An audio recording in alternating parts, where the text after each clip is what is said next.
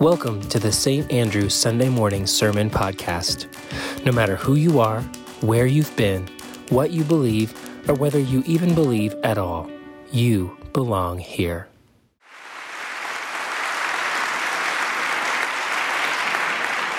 Amen. Yes?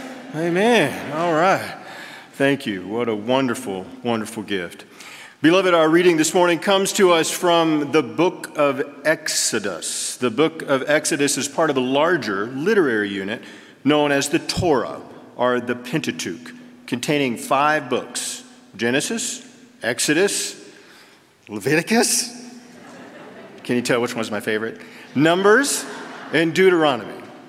Now, the common English title, Exodus, is actually inherited from the Greek title of that book, Exodos, which is a compound word made up of 2 Greek words, ek, which means out of, and hodos, which means road.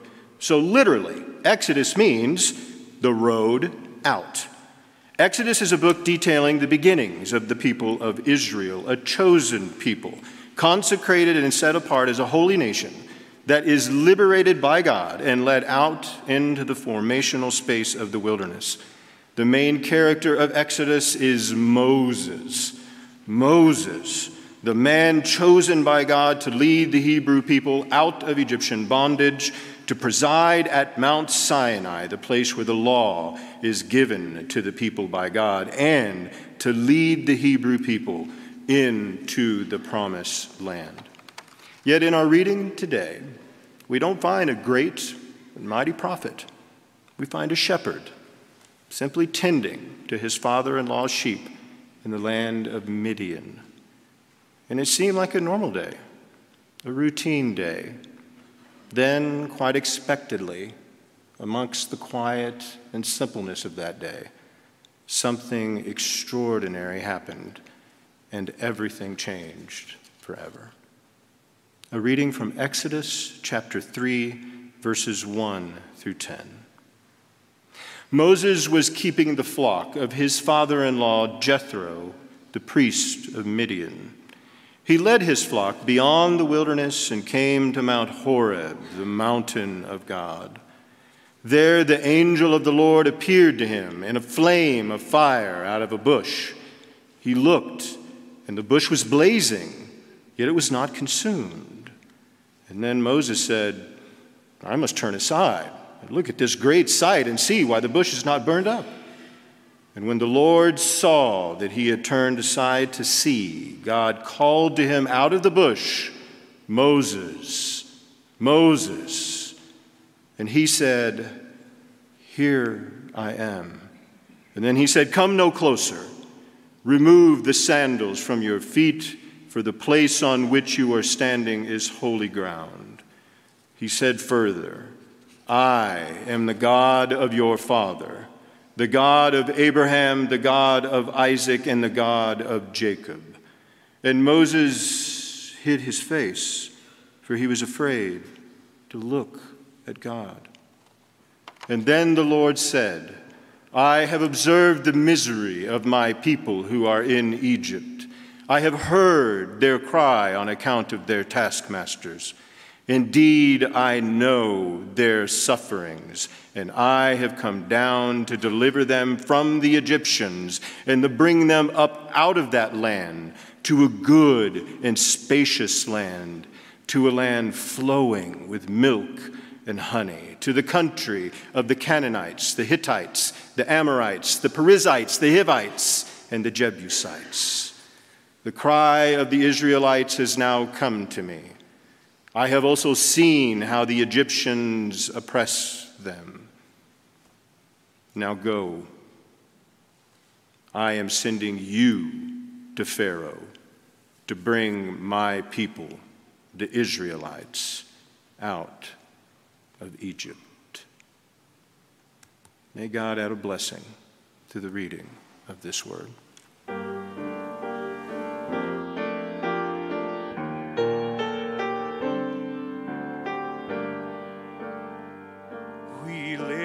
Mystery of everlasting love, Jesus, the wondrous Lord.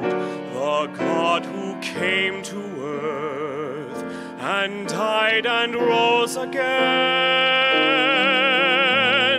We live your mystery, Lord.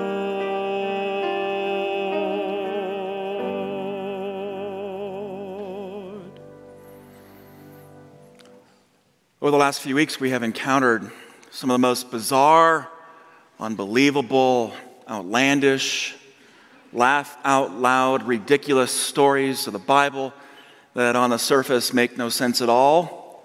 But I hope as we have seen beneath the surface, they possess this depth of wisdom that makes all the sense in the world. Weird stories about a level-headed, silver-tongued donkey who talks some sense into her dim-witted, simple-minded owner. About some hard-hitting, kid-mauling she-bears who burst out of the woods like some kind of Kool-Aid man to butcher 42 youths for jeering Elisha's baldness. Or last week, the one about this strong-willed, God-defying prophet who gets swallowed up by some giant fish, but who turns out to be so wretched that not even the fish can stomach him without throwing him back up. The Bible gets really weird sometimes, but these strange stories are really packed with divine punch. And reading them literally would be an exercise in missing the point, because in them there is this depth of wisdom and meaning that is beneath the surface, and it has the power to change our lives and our world. Like today's story about a burning bush in the wilderness that speaks to this homicidal fugitive named Moses, who's just trying to fly under the radar and slow roll his life when God calls him to lead a whole nation out of slavery as part of some kind of epically impossible mass migration project. And it's a weird story because bushes that are on fire but are not actually consumed are pretty spooky. And bushes that are on fire and are actually talking are super freaky. And anyone who stops to listen to a burning bush that's actually talking should probably see a therapist pronto. Or maybe just back off a little on the psychedelics, right? You've probably heard this story before. It's a weird story. If you haven't heard it, you probably at least have seen the movie with Charlton Heston before he got weird.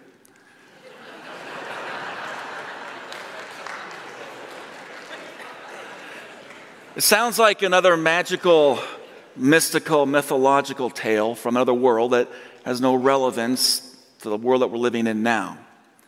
Because bushes don't catch fire without being consumed. And because bushes just don't talk, unless it's 1972 when you're watching The Magic Garden. Maybe though this is not a story about a burning bush that speaks. Maybe it's a story about something else that suddenly catches fire and gives voice to this divine dream that has long since been silenced. And to understand this story, it helps, I think, to have some background. And at this point in the story, Moses is trying to break free from his troubled past by inconspicuously tending the sheep of his new father-in-law Jethro in the wilderness of Midian. And Moses, at this point in the story, is at the top of Pharaoh's 10 most wanted list for losing his temper and killing a ruthless Egyptian taskmaster one day. And after that murder, Moses flees Egypt, and on his way out of Dodge, he meets a priest named Jethro. Actually, he meets a beautiful woman named Zipporah, who happens to be Jethro's daughter. And immediately he crushes on Zipporah, and they eventually get married. And Zipporah and Moses, they have a baby together. And life suddenly gets complicated when kids get involved. Here he is, newly married, a wanted fugitive, or he's running from the law, He's hiding from the past. He's fearing for his own life.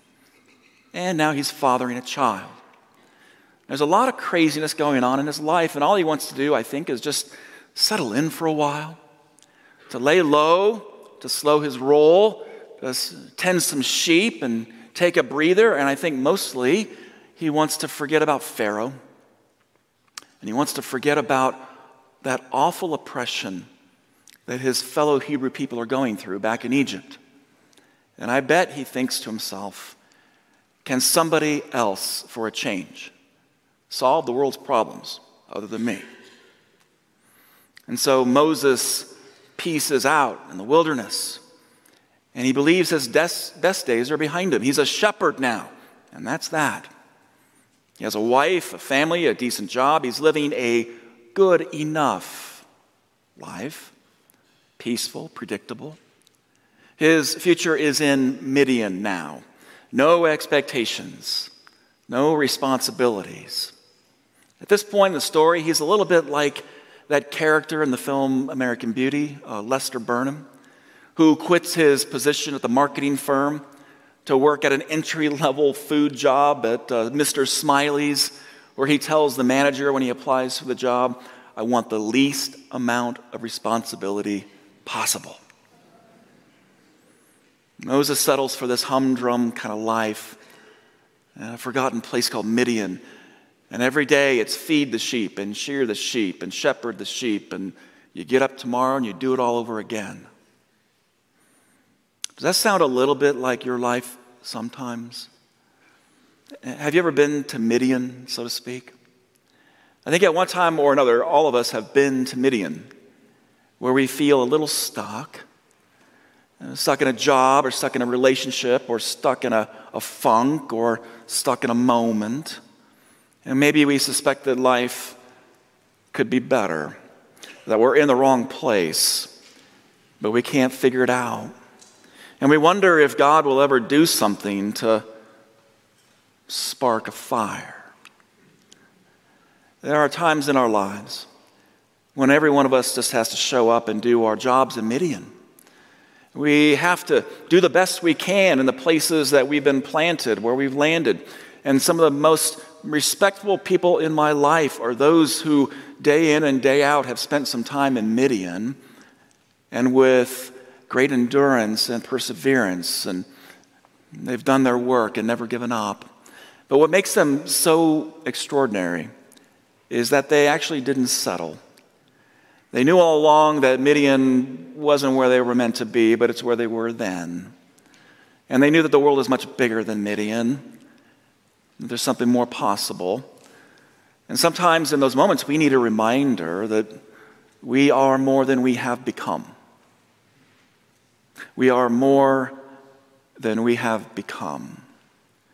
And we need someone or something to tell us that it's not enough to just punch the clock in Midian, where, like that show, The Office, every day just feels like another Monday.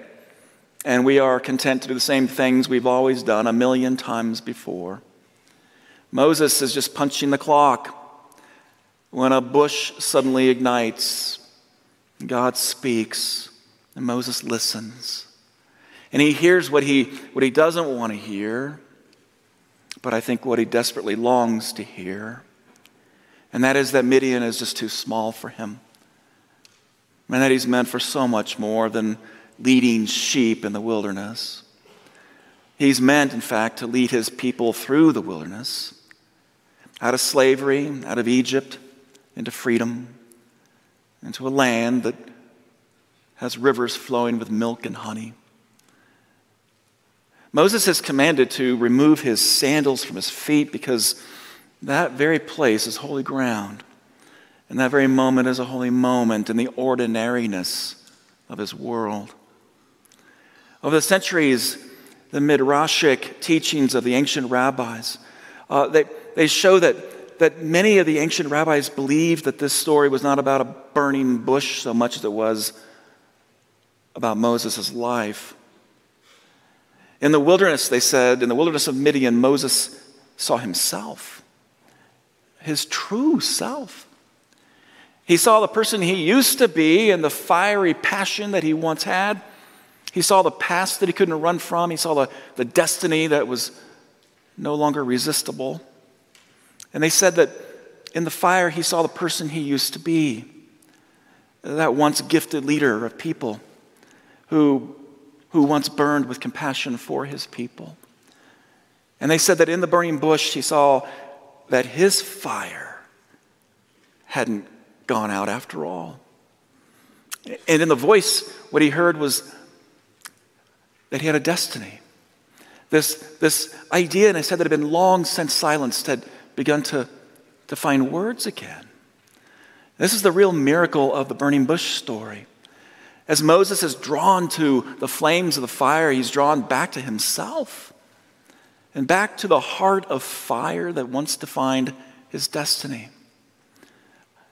The ancient Hebrews drew this linguistic connection between the flame of fire, in the Hebrew that word is lava, and the heart of fire in Moses, and that word is lev.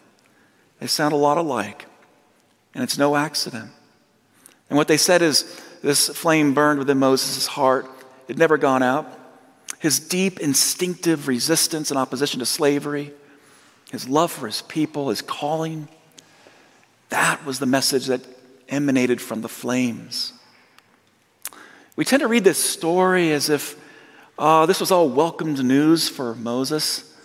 And it does kind of sound dreamy, doesn't it? Wouldn't we all like to experience a spiritual epiphany in which we hear clearly the voice of God directly to us, telling us what to do next and promising heroic outcomes? Sign me up. And we think Moses would be a fool to refuse, only he is reluctant. He has plenty of good excuses in the story that follows. God, who am I to do this? What if the people don't believe me? I had this speech impediment. What if the people laugh at me? And there are burning bushes all around us. That's what the story says. But Moses reminds us that some bushes in our lives in the world burn with such great intensity that they require serious courage to actually see them and to act on them. Some of those bushes that are burning around us are calling us to make personal changes in our lives, as it was with Moses, to step up and to step into and to step forward toward God's greater call in the world and our lives.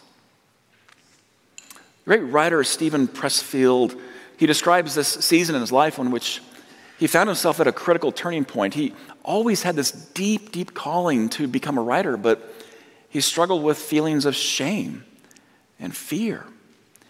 He wanted to pursue the writer's life, but fear always seemed to delay the dream. And for much of his life, he was empty and dissatisfied. And he was living in a small cabin in the woods, and he encountered this stranger that challenged him to finally pursue the long-delayed dream. And the stranger, he says, it turned out, was this red-headed cat that would come around every night at dinner time. This old battle-scarred tomcat that lived in the woods. And Pressfield would cook supper outside on the patio next to the woods, and this tomcat every night would stroll in and just sit and look at him, stare at him. And Pressfield said he tried to toss scraps of meat to him, but this cat was nobody's pet. And Pressfield said that on this cinder block step just out back, 10 feet away from the woods, this cat would just sit there with his big front paws beneath him. And Pressfield said this cat regarded him with an expression that was somewhere between condescension and disdain. A typical cat. There was no doubt, he said, which one of them was the superior being, which one possessed self-sovereignty, which one actually had his act together. And he said, that cat every night looked at me as if it was trying to decide whether or not to kick my tail. But he came to admire the cat. It became this unlikely catalyst. The very presence and manner of this cat reminded Pressfield that he had to do something with his life. The cat was a call to action. And some burning bushes are like that cat. Ordinary things that are hidden in plain sight. But if we see them and we hear something in them of the divine, it might serve as a catalyst to get us moving. But there's another aspect to this story. It's not only inward facing. There's another burning bush image here, and that is that some of those burning bushes out there point to truths about the world that we try to avoid. Because when we act on those burning bushes, life becomes consequential. And in Midian, tending sheep, that's often more attractive. Some burning bushes, they ask us to make some very hard choices. Will I settle for what I see in the world? Or will I dare to free Pharaoh's slaves? Almost always we want to default to sheep tending, and we leave that part of our souls empty and unsatisfied. Have you ever looked at the world or your community, and maybe even in your life, and people in your life, and said to yourself, I don't know what it is, but something's not right? Burning bushes do that for us. Colson Whitehead's great novel, The Nickel Boys, is a fictional story about the true accounts of the Dozier School for Boys in Marianna, Florida. Historically, it's been proven the Dozier School was this notorious state-run reform institution. It closed just 12 years ago in 2011. And it closed after dozens and dozens of former students, now old men, began telling stories of these brutal beatings and these unspeakable abuses administered by school officials over decades. In Dozier's 100 years of operation, at least 81 boys died at the school as a result of these beatings.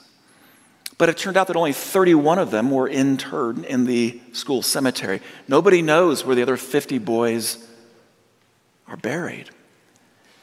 And in Whitehead's fictional account of the Dozier School, the school cemetery contains only the graves of the white boys who died there. And the black boys had been buried in some undisclosed, unknown, unmarked cemetery. And there's this powerful scene in the Nickel Boys book in which this team of archaeologists, they're students from a local university, are excavating the official cemetery when one of them wanders off and finds herself on the other side of the campus. That is where the black boys had been segregated. And it's there that she discovers the unmarked cemetery. And when she is asked how she was able to spot the hidden graves, she says this. She says, "The dirt looked wrong." The dirt looked wrong. There was something about the sunken earth, the scrabbly weeds that caught her eye, and it was something about the dirt that just wasn't right, and that called her to look closer. And she heard and discovered the truth. The dirt looked wrong. Haven't we all had those moments in our lives when we have witnessed something that didn't seem right, but we struggle to name with any conviction what it was? Maybe somebody does something hurtful or inappropriate that just doesn't sit well with you, something that needs to be called out. Or you witness some behavior in a close friend who is wandering closer and closer to self-destructive behaviors that are disastrous for him. And he doesn't have the words and the wisdom, the presence of mind to know what's going on. In those moments you wonder, is there something else going on beneath the surface? Underlying issues. A child who seems depressed, but she can't name it. Or a friend at work who seems so lost and detached, but doesn't know it. Some injustice in the world that we've all come to accept as the new normal. You name it. Another mass shooting, another hate crime in the world. These are burning bushes too, and they're calling us to action.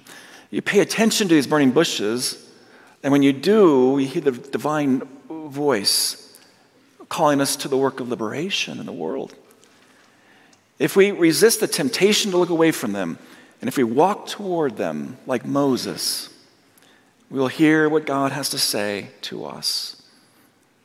And why is that so important? Because the pharaohs of this world, and there are a lot of them, they're always counting on the fact that you'll look away. Evil, injustice, oppression always thrive in a climate of denial and indifference. And Pharaoh is always banking on the fact that we are going to look away. He knows that denial is the most powerful force in the universe and in you. Our takeaways for today, sometimes we all need divine reminders that we are more than we have become. And most burning bushes are hidden in plain sight. And Pharaoh is always betting on the odds that you and I will turn away from those bushes. Amen. Thanks for tuning in to this week's podcast.